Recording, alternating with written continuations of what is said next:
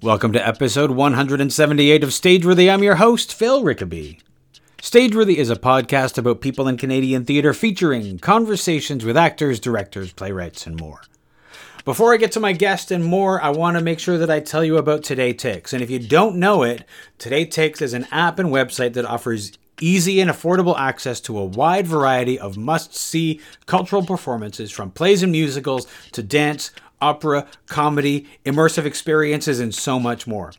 I'm going to take a look at the Today Takes app and see what they have going on this week. I mentioned last week The Little Prince Reimagined, but I want to mention it again because I see right now that they have same-day tickets to The Little Prince Reimagined for $15. And the Canadian Opera Company has La Boheme and Otello tickets for 50% off. And I also see 58% off tickets for Guarded Girls at Tarragon. But even more, I also see tickets to some shows that are getting some great notices. I want to point them out. There are tickets, great prices on tickets for Shove It Down My Throat at Buddy's and Angelique at Factory. Today Takes makes ticket buying simple, and you can purchase tickets in less than 30 seconds. Get it on iOS and Android, or go to todaytakes.com. If you are listening to this because somebody sent you a link or you're listening on the website, I would like to remind you that subscribing is the best way to make sure that you never miss an episode of Stageworthy. And subscribing is easy. Whether you have an Apple phone or a Google phone or an Android phone, just look it up on Apple Podcasts, Google Music, or Google Podcasts if you have that. Search for Stageworthy and click the subscribe button. You can find links to those at the Stageworthy website. If you want to drop me a line, remember that you can find Stageworthy on Facebook, Twitter, and Instagram at StageworthyPod, and you can find the website at StageworthyPodcast.com. If you want to drop me a line, you can find me on Twitter and Instagram at Phil Rickaby, and my website is philrickaby.com. My guest this week is Anne Van Leeuwen. Anne is a Toronto-based actor and the artistic director of Leroy Street Theatre, and stars in Leroy Street's Come On Angie, which opens this week and runs until April 28th at the Assembly Theatre in Toronto.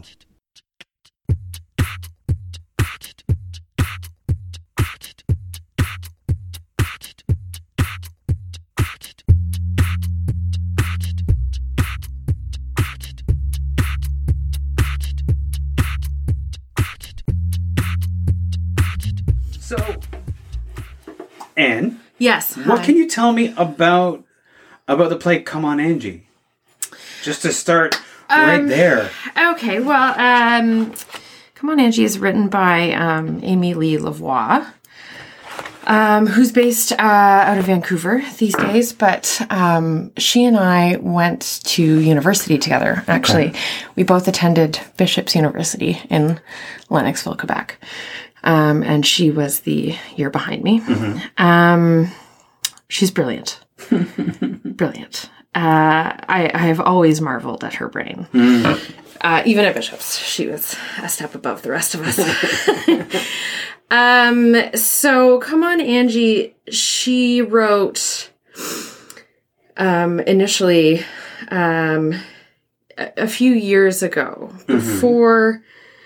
before the Me Too movement happened. Okay. It bears a lot of the same themes, that of sexual assault and consent. And when we find these two characters, Angie and Reed, they are waking up from an evening of a drunken sexual escapade. I think it's very apparent off the top of the show that something has happened and that there is a tension in the air. And they quickly enter a debate of what consent means. Okay. Yes. Yeah. Yes. That being said, that is a heavy theme, certainly, but the topic is handled very intelligently, and there are extremely comedic moments, and there are excellent arguments on both of their parts. And I think that's the interesting thing about these two characters. They do have a bit of an existing relationship with one another. They know each other. But what's interesting about this conversation is that Angie, there's something about this guy. Angie feels comfortable having this conversation with, right? And by the same token, he doesn't leave the room, and he could at any point, right? Right. So there's something going on that's at least tying them together in some way. Yeah. Yeah. Yes. Yeah. And I think they're both kind of fascinated by the other person's brain and the way that it works. Yeah. Interesting. So what was it like? Is this your first encounter with this play that your friend wrote? Yes. Okay. Yes. What was that like to pick that up the first time? Well, when Leroy Street was looking for a new show to do this season, actually Michael Ross Albert was the one who brought this to my attention. I hadn't read it before. But what was it like? I mean, when I first read it, I was immediately drawn to it, inspired by it, angered by it, but just felt like it had to be done. It's so important that people see this show, women and men alike. It's so important. So I had quite a visceral reaction to first reading it. And I called Amy Lee Lavoie, who I hadn't spoken to in probably, I'm dating myself here, 12 years. And it was, it was like we'd spoken the week before. Right. It's just, shared experiences as women over the years. We talked for probably an hour about how important this piece of work is right now, especially in today's climate. Yeah. Did that answer the question? Absolutely. Okay. Yeah. You mentioned Quebec. Did you grow up in Quebec? No, I grew up in South Mountain, Ontario. Population 300. Oh, okay. Yeah. Where is South Mountain, Ontario? It's about 45 minutes south of Ottawa. Okay. It's like a little farming community. Is it near Plantagenet, or is it? No, it's I don't know if you know Kemptville, Ontario. I've heard. I don't know if I've been through Kemptville, but I'm. Yeah, why would you? Yeah, it's just a wee little thing, and there are no mountains. The name is misleading. Okay. It's south of the town of Mountain. Okay, well that's population 100. Okay, and it was named which also does not have a mountain. No mountain. Okay. It's named after the man who founded the town, Bishop Mountain. Of course. History lesson. Yeah. So what brought somebody who lived in this town of 300 people next to a town of 100 people to the world of theater? Great question. I guess, growing up in the middle of nowhere with nothing around you, it just forces you to form an imagination. Yeah. Pretty early on. But I grew up in dance. Okay. I took dance classes from the time I was 4 until I left for Bishop's. And I really wanted to be a dancer. Real bad. But I think my parents knew what I then didn't, which was that I wasn't the best dancer. Okay. They didn't frame it that way, but they said, "Hey, how about theater?" So I had applied to a few universities for dance and one for journalism and then Bishop's for theater. And I'd done musical theater in high school, but as a dancer.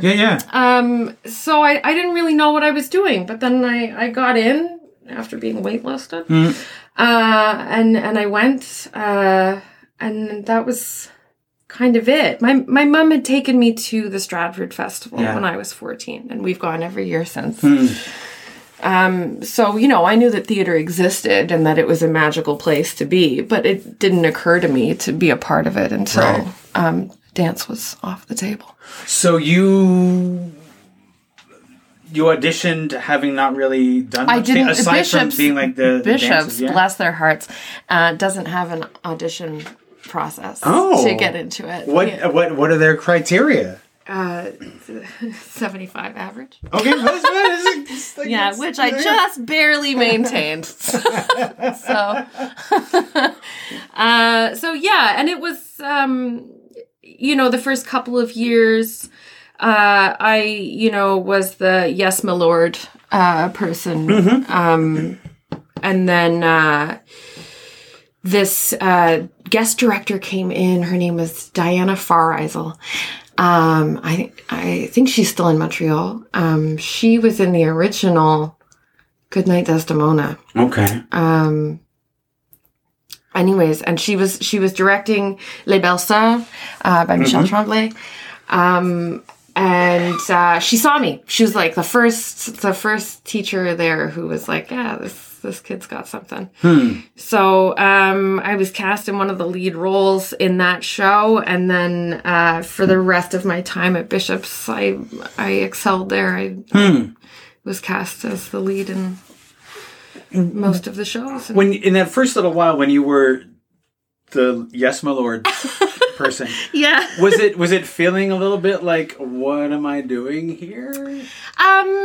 A little bit, but also I felt like I had found my people. Okay. So it didn't, while it was frustrating to be overlooked, it didn't really occur to me that I deserved to be anything more than I was. I was just happy to be there and to have found my kindred spirits. Right. So yeah. Did you miss dance while you were there, or did you walk in and start doing it and be like, this is it? I did. I used to go to the gym on campus, and you could book out the dance studio, and I would just go and dance around by myself in the studio. I don't know why I didn't take a class. Probably because I don't know. I don't know why. I'd just rather dance alone in a big empty space, I guess. Yeah. And then, I ended up, my school started doing spring musicals, and they, because they knew that I had a dance background, they hired me to choreograph the musicals, there, in the spring. So we did, a Beatles Midsummer Night's Dream that I choreographed, and then the Ballad of Romeo and Juliet, which was like a bluegrass version of Romeo and Juliet. They paid for me to go and take classes to learn how to step dance so that I could teach other people how to step dance. Had you choreographed before then? Or was that completely new for you? I mean, aside from choreographing dances in my parents' basement. Right. I mean... Not really, no. No, I hadn't. But, I just acted like I knew what I was doing, and I'm pretty talented at acting. So, and, nice. It turned out really well. Nice. Yeah. And how long were you at Bishop's? 4 years. 4 years? 4 year course, yeah. Yeah. And... So, and it was in Quebec. Where are they? Lennoxville, which is now Sherbrooke, Quebec, which is the Eastern Townships. Yeah. Yeah. And did you speak French when you went there? Or was it, non, pas du tout. Okay. No, I didn't. But after Bishop's, how did this timeline go? I did the whole backpacking around Europe thing. Okay. And I ended up in one thing led to another, and I fell for this guy in Paris, and as one does, and ended up coming home for Christmas, getting a rush visa, going back to Paris, taking under the guise of a student visa, but I was taking one bilingual acting workshop. It was once a week, Monday nights for 3 hours. But that got me a student visa. Okay. So I learned a bit of French while I was there. And how long were you in Paris for? Just about a year. Just about a year? Mm-hmm. And with the whole backpacking across Europe thing, was there anything in particular theater-wise you were hoping to do, or just do the whole, like, I'm a Canadian discovering myself on the... Yeah, that one. That was the goal. Yeah, my brother had done... I have a big brother, Dave. Yeah. He had done it before me, and so, was following in his footsteps. Yeah. And when you left Paris, did you come straight back to Canada, or...? Yeah, I came back. I moved to Vancouver for 4 years. Yeah. Which is where I started producing theater initially. I had a company there called High Horse Theater Productions. Okay. So that was my first foray into producing. I did that for 4 years there. And then I came back to Ottawa. I did a couple of shows at the Ottawa Little Theatre, and then I came to Toronto. In Vancouver, was self-producing a really necessary thing? Was that like something that you did because that's how you did theater that started in Vancouver? When I was at Bishop's, another guest director we had, Mike Kennard, who is of Mump and Smoot. He came in, he directed a production of Alice Through the Looking Glass in Clown, which was just fantastical. Yeah. I think it was the most important lesson I've ever learned, was that if you want to work, make work. And it's still true, and it's still the advice that I would give to anyone getting into the theater business, because it's just, you can't sit around and wait for something to happen, for someone to cast you. So if you want to work, you figure out how to make the work happen. And so that's what I did in Vancouver. I didn't know what else to do, because I didn't really know anyone there, and certainly one way to meet people. Yeah. There were a few other Bishop's kids there that we kind of formed together and put on some shows, and that was that. Yeah. It's interesting because the self-producing as a necessary part. When I was in theater back in the days when I was in theater school, we will not speak of that ancient time. Yeah, I'm not here. It was almost as though that was a thing that nobody spoke about.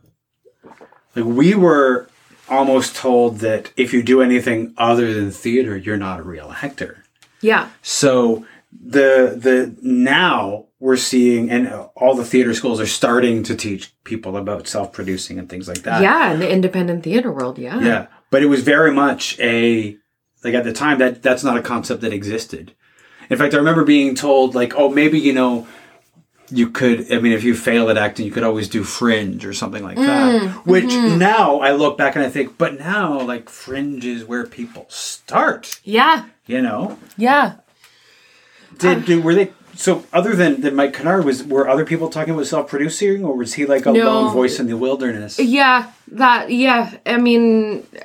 we had, we weren't really prepared for what you do when you get out of theater school. Well, yeah. And there was about a year that I was like, where are the parts? Where are all of the things that I've earned and deserved? Entitlement. But also, if you're in a school and they don't teach you about what to do when you're out, then how do you know? Well, I think a lot has changed in theater in the last 10 years. The indie scene is thriving now. Absolutely. And it's where some of the best work is being done. We have complete segue. So at the Assembly Theatre right now, we have we're trying to curate the season. Yes. So we put out an application for people to submit to the season, and we got a lot of response. But a lot of the groups that we wanted to get in there were groups that had never been through the space before. Their voices and their stories haven't been through the Assembly yet. And we said, great, you've been selected. And they said, great, we don't have any money. But their projects were so diverse and so beautiful. And these stories were just aching to be told. And so we kind of put together this package for them. We're calling it the 150 workshop series. So we picked, I think there's 6 groups. And they gave us a cool $150, and they have the theater to themselves for a week to develop their work, and to do a presentation if they want at the end of it. But these are all people that are coming up now in the theater scene, and it's just been so exciting to see new young people with that hunger to do the work, which I didn't know about. I didn't have an idea of when I came out of theater school. Of course. Yeah. One of the things that I've been thinking of lately is there's all these, you've got all these spaces for, startups. You've got the CSI and you've got WeWork and all these places, and you've got the Daniels Launchpad and places like that. But none of these places are really theater friendly. And then if there was a similar situation for like theater artists where you would have like sort of like a communal space where everybody goes, we sit, we drink, we have coffee, we collaborate, things like that. But over there's like a rehearsal room that you can book because you're a member here and things like that. If there was like that kind of thing for theater, and it sounds a little bit like that's kind of the start of what's happening at Assembly. Yeah, I mean, we'd really love for the Assembly to be a hub for that kind of creation. In terms of like permits and zoning and what we're allowed to get away with in there is another thing. But and the theater center is also a space that's trying to do that, right? Yeah. And it is such important for us to have our clubhouses. We don't really have clubhouses in Toronto. We have, and I it's one of those, like, I remember when I came to Toronto and I heard about this bar called the Green Room. Oh, yeah. And I thought, for fuck's sake, that's amazing. A place for theater people to go and hang out. Yeah. And I went and I was like, this is not what I thought it was. But like, that's like to have a place where we could all, like, where theater people can just sort of go hang out and talk. Yeah. And the storefront was that for a while. It was that, right? Yeah. But, I mean, I think there's more stuff coming. I was just talking to the folks from the Grand Canyon. Oh, yeah. And, we've been talking to them too. Yeah. Because they're opening a new space and it looks really awesome. And they want to be that kind of thing. Yeah. And we're trying to collaborate with them for like summer activities that we can program between the Assembly and the Grand Canyon for people to, like you can bike back and forth between and there's different events going on there. Yeah. Because we need more space in this city, to be honest. Like, we need, there's certainly space. That's the thing is, like, if there were more of those, there's all these theater companies that are ready to do work and they just need the space to do it. Yeah. When you were in Vancouver, was there a lot of space, or was space at a premium? Was it hard to get? Space was at a premium. Yeah. Yes. And it was the independent scene in Vancouver was very different than Toronto. There wasn't really a collaborative spirit there. It was kind of different pockets of independent theater, and they were very closed off from one another, which I didn't like, but I didn't know anything different at the time. So when I came to Toronto and when we first started Leroy Street and we started renting out the old Unit 102 space. And those guys were just so welcoming and helpful. And I realized this is what I'd been looking for, and Toronto was home for that. Nice. Yeah. What kind of shows were you doing in Vancouver when you were producing there? I mean, we started with a classic right out of university piece, Fool for Love. I feel like everyone does that right out of theater school. So like Spectre by Don Negro, and then we started doing new work that part of our group was writing, and then we did a piece that I had done at Bishop's by Amy Abe, who went to Bishop's. So yeah, we started doing the same thing that I'm kind of doing now. Was making the switch from like established, like known works to new work sort of a frightening thing, or was it more exciting than anything else? It's equal parts, I think, because, you never know what to expect or how the audience is going to respond. But I think, the more connected you are to the work, the easier and the more exciting it is, right? Because it's just that urge to share the story. Absolutely. Yeah. Absolutely. Yeah, because, the like Fool for Love, that's theater. People know that. Yeah. People don't, people want to see that. Sure. It's weird, yeah. Yes. Yeah. But it has existed, and it's been something that people do right out of theater school for a reason. Yeah. Yeah. But new play by unknown playwright X is a little harder to sell. What have you learned about self-producing, like in the time between Toronto and Vancouver?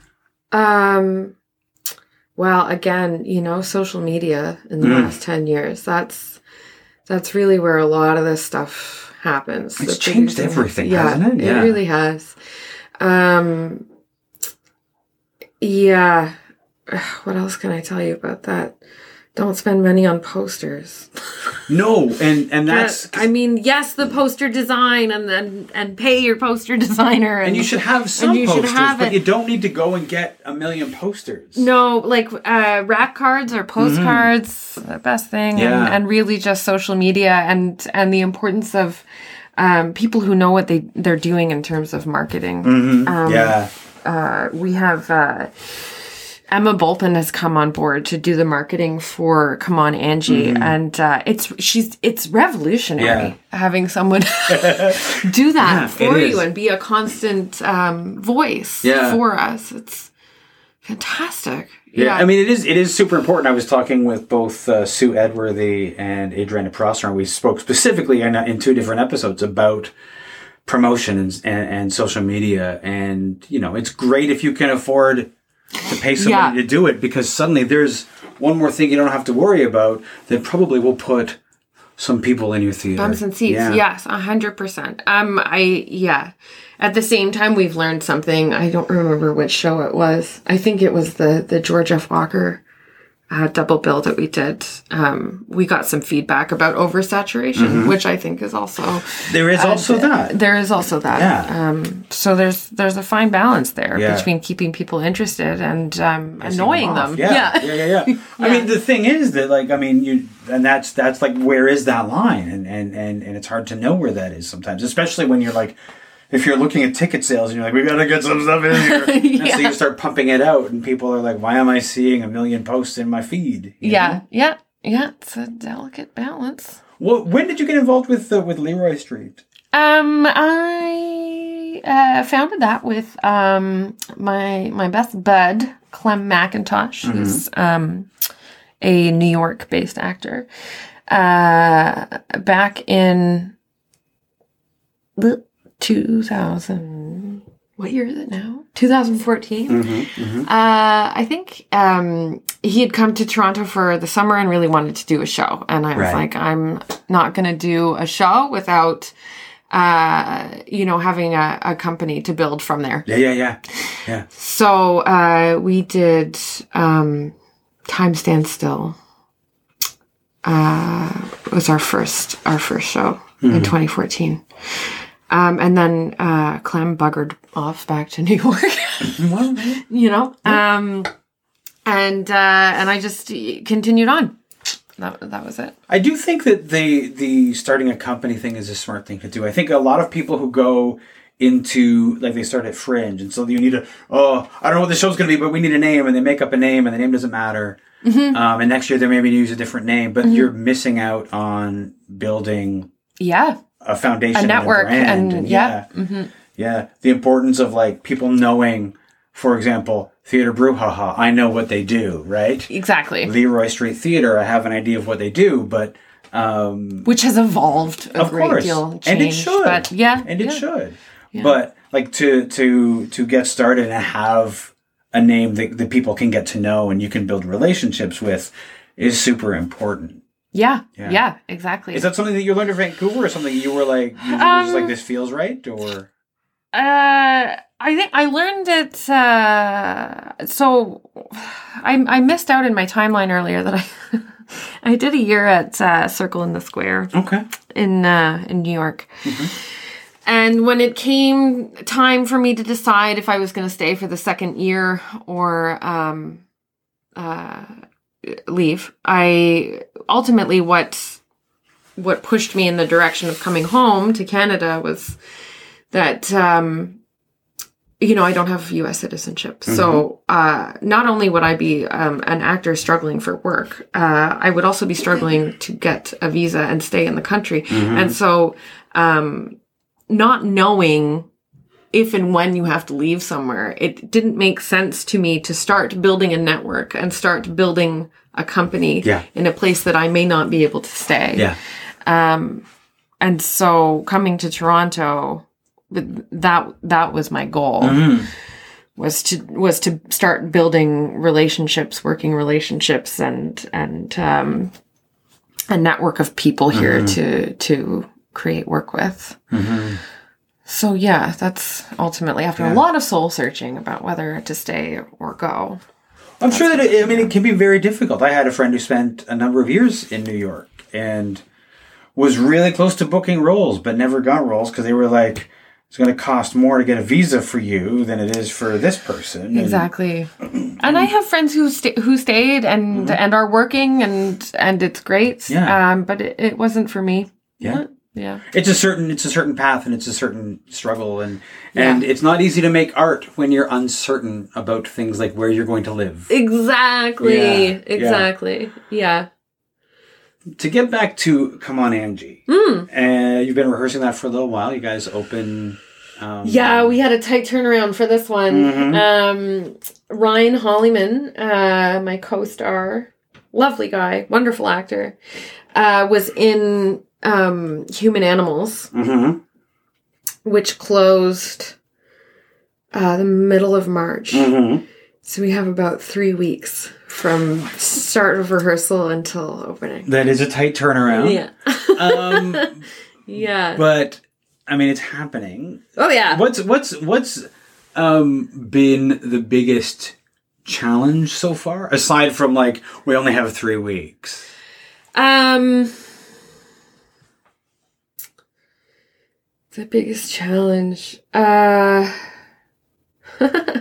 It's funny, it doesn't really feel like there have been challenges. This has been a pretty smooth sailing rehearsal process because Ryan and I work really well together.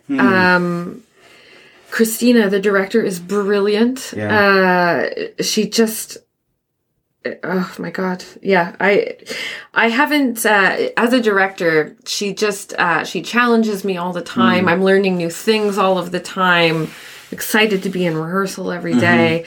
The subject matter is challenging, as it would be for any woman, who has experienced, sexual assault. Sure. And, 3 out of 4 women have. Yeah.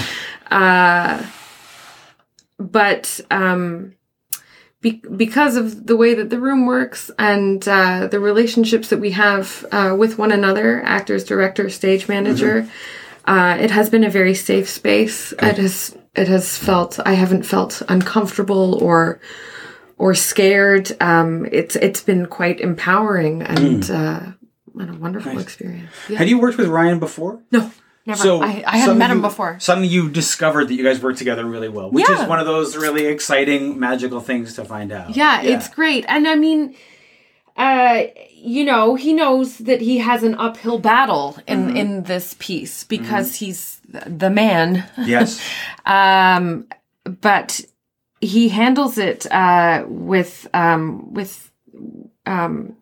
sensitivity and yes, with humor, which is necessary for the piece. And very thoughtfully.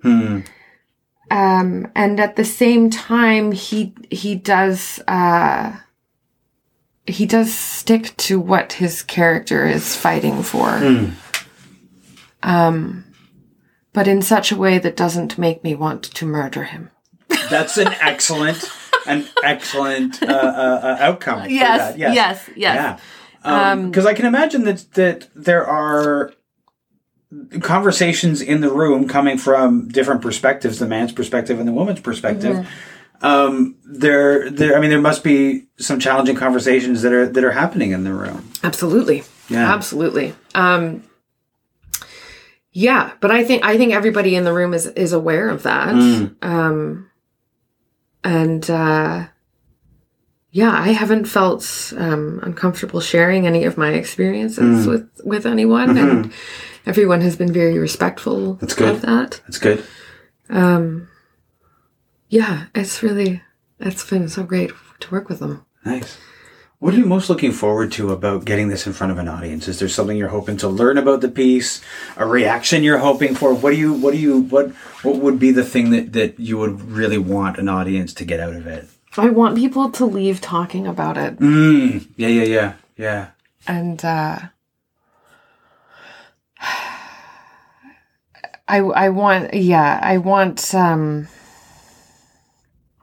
I want them both to be heard, these characters.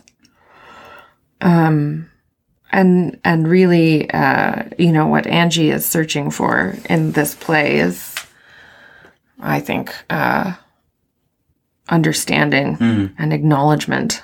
And I hope that everybody wants the same thing out of it. Yeah. I think it's interesting the desire to have people leave talking about a show. I haven't seen that many shows that when the show ends, we're like a couple of days later, I'm still talking about that show. Yeah. I think this one will do that. That's good. I have had a couple of experiences where I left the theater, especially when I was an usher. Left the theater, and there were still people outside the theater debating this show, and I was like, "This show's got something." Yeah, that's gonna happen. Nice. I can feel it in my bones. Nice. Yeah. Nice. Yeah. Because I think that we don't. I mean, a lot of times people leave the theater and they're like, "Well, that was nice," and then they're off That's to the next not thing, going and I to be. don't want that from anything that I do. Nah, that's not that. Those words will not be uttered. This is not that kind of show. No. Okay. No. What do you think people are going to say when they leave the theater from this show?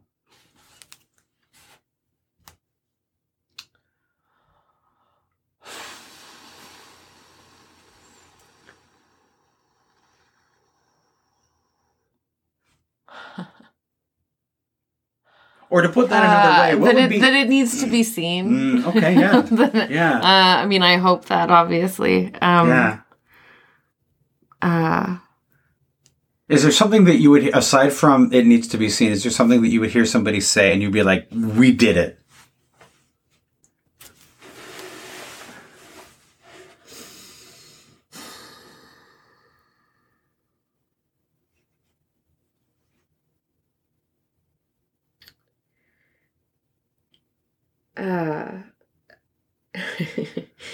Yeah, I guess if I heard somebody say that every man in their life needs to see this show, Okay.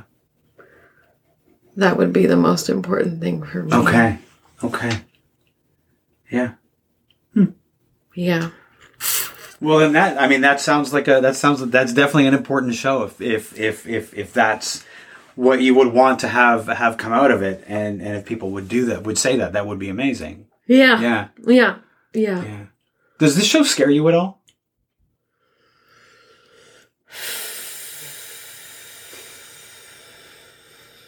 Yeah. Yeah. Yeah, I mean,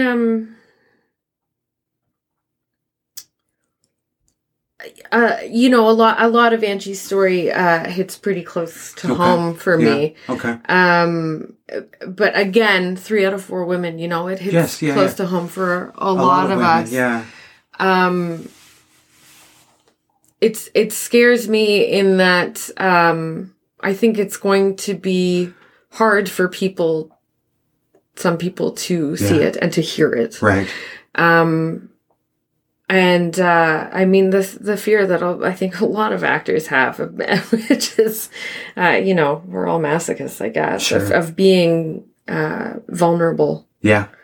That kind of vulnerable in front of many, many people. It's always a challenge because, how do you do that in front of a room of people that you don't know and you don't know how they're going to ask, and yet you have to be vulnerable in You those have scenes, to. right? You have to. Yeah. Yeah. I mean, what's wrong with us? I'm sure that is a question that many people have but asked it's the many human times. experience is Sure. the thing, is that it's it's some of us it's just this is our lot in life to share this. It's a thing that we need to do, right? It is. Yeah. And we wouldn't still be doing it after so many years if it was not a need. If it was just a thing that was like, oh, I'd like to do this, we wouldn't do it. Yeah, no, and it's that's I think that when I read the script, I was like, oh God, this has happened to me. This has happened to me so many times. I have said those words to myself. It would be easier to pretend that nothing happened. Yeah. It would be easier to just do it and get this over with. Yeah. You know what I mean? Yeah. And I think it's important for, fuck what I said about men seeing it. It's important that women see it too, so that they know that they're not alone and that they think these things that and it's okay. And that guilt and that shame that is underneath all of this stuff as survivors, we all feel it. And, we're not alone. We're all in this together. Yeah. And I think it's important that we share that story, and that if that means me having to open up and be vulnerable, I want this story to be told so that people don't feel isolated or unnecessary shame. One of the things that I think, there are some people who are like, oh, the Me Too movement's going to take down all the men. But, I think one of the things that I think is the most important thing, aside from women's stories being told, is the fact that men are seeing women's experiences in a way that they have been able to ignore until now. And that's one of the most valuable things that I think comes out of it, is the understanding, oh, wait, I have these friends and their reaction in walking down the street is different than mine. Yeah. Yeah, it is going to be difficult for men to see this because it's because Reed, the character, a lot of his arguments are good arguments, and his desire to understand how their two perspectives of this act were so different. Yeah. And her having to explain things to him, and him having to take a hard look in the mirror and go, oh, right. Yeah.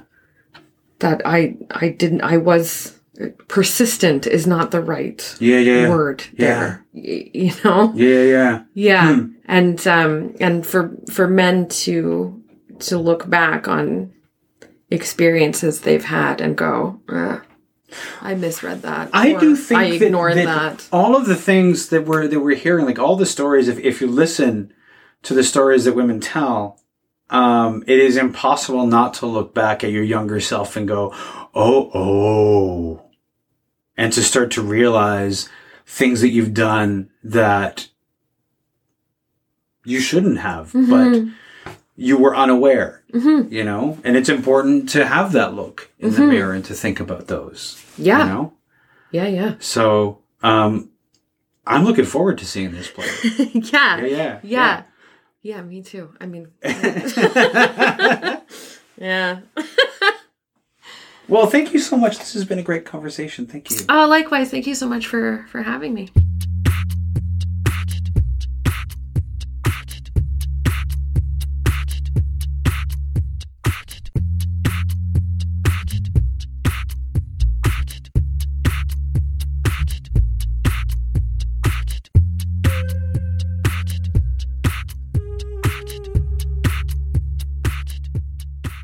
This has been a Homebody Productions production.